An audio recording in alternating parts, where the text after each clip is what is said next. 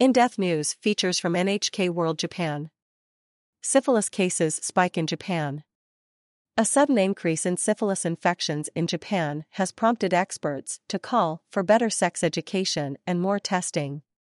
Around 13,000 cases of the sexually transmitted disease, STD, have been recorded in 2022, the most since tracking began in 1999. Many syphilis cases are linked to the sex industry, where some establishments and workers offer services without condoms. A worker in her 20s told NHK she tested positive for syphilis during a routine STD test in May last year. She believes she contracted it from a client. "I understood the risk, but a part of me thought, I'll probably be fine. When it actually happened, though, it was devastating," she says. Pressured into unsafe sex. The woman says a drop in business during the coronavirus pandemic means sex workers are pressured into unsafe practices. The number of customers began to change depending on what we were willing to do for a reasonable price. "I'm afraid of catching an STD, but I have to put up with that because we're supposed to sell pleasure." The woman was unable to work after contracting syphilis. She was told not to tell her clients. But she contacted some of them anyway, and two confirmed they had also tested positive. "I think that to protect their profits, they didn't want me to tell people and make a big deal out of it. I feel really sorry for the customers I infected." She says she experienced swollen lymph nodes and some pain during intercourse, but her symptoms subsided after taking medication. Syphilis can cause rashes, lesions, or ulcers.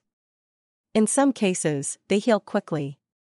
Other carriers do not experience any noticeable symptoms. However, if the disease is left untreated for years, it can cause serious symptoms affecting the brain and heart. It can lead to miscarriages, stillbirths, or other detrimental effects on the fetus if contracted during pregnancy. The impact of COVID. Sasaki Chihuahua, a writer who covers Japanese youth culture and sex work, says recruiters tell young women that they will earn more for unprotected sex. Financial pressures mean sex workers will sometimes hide the fact that they have contracted syphilis because they cannot afford to stop working for the multiple months it takes to ensure a full recovery, she says. Other infected workers have turned to sex work outside of establishments, or sugar dating, she adds. The men purchasing these services can also have questionable morals, and there have been cases of men spreading the disease to women. It is crucial that everyone involved gets tested. Report tracks infection sources. The National Institute of Infectious Diseases estimates that about 40% of syphilis cases are either men who have bought sexual services or women from the sex industry. STD expert Dr. Furubayashi Keiichi is working to identify the reasons behind the spike in cases. "We think there are people acting as spreaders, and they are the driving force behind the large number of cases," he says. Another specialist, Dr. Ono Yasuhiko, explains that since this is a subject with privacy considerations, it is difficult to conduct epidemiological surveys. However, from our first-hand experiences treating patients at clinics, we believe there may be a connection to dating apps. Dr. Shigemura Katsumi, associate professor at Kobe University says, with the spread of social media, men and women are meeting each other in new ways. It seems the practice of having numerous sexual partners is becoming widespread. Not many people are well informed about the disease, he adds. There may be cases when patients infect others before they are completely recovered. The role of dating apps. One 25-year-old man tells NHK about his use of dating apps. "Because of the coronavirus, I didn't have many opportunities to meet other people. Out of loneliness, I started using apps.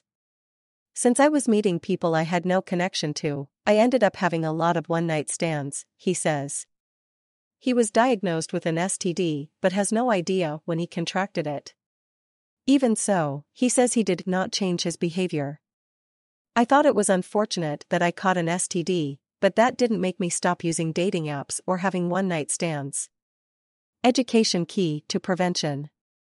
Kawana Kei, a chief professor at Nihon University School of Medicine, is an expert on syphilis and other STDs. He points to education and prevention methods to stop the spread.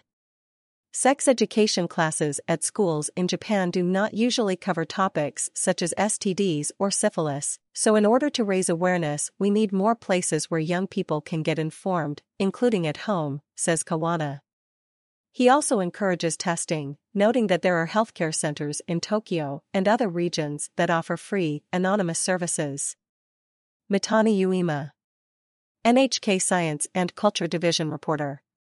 Terakoshi Yoko, NHK Metropolitan Department Director. Aruga Michi, NHK Metropolitan Department Director. Washino Chiharu, NHK Metropolitan Department Director.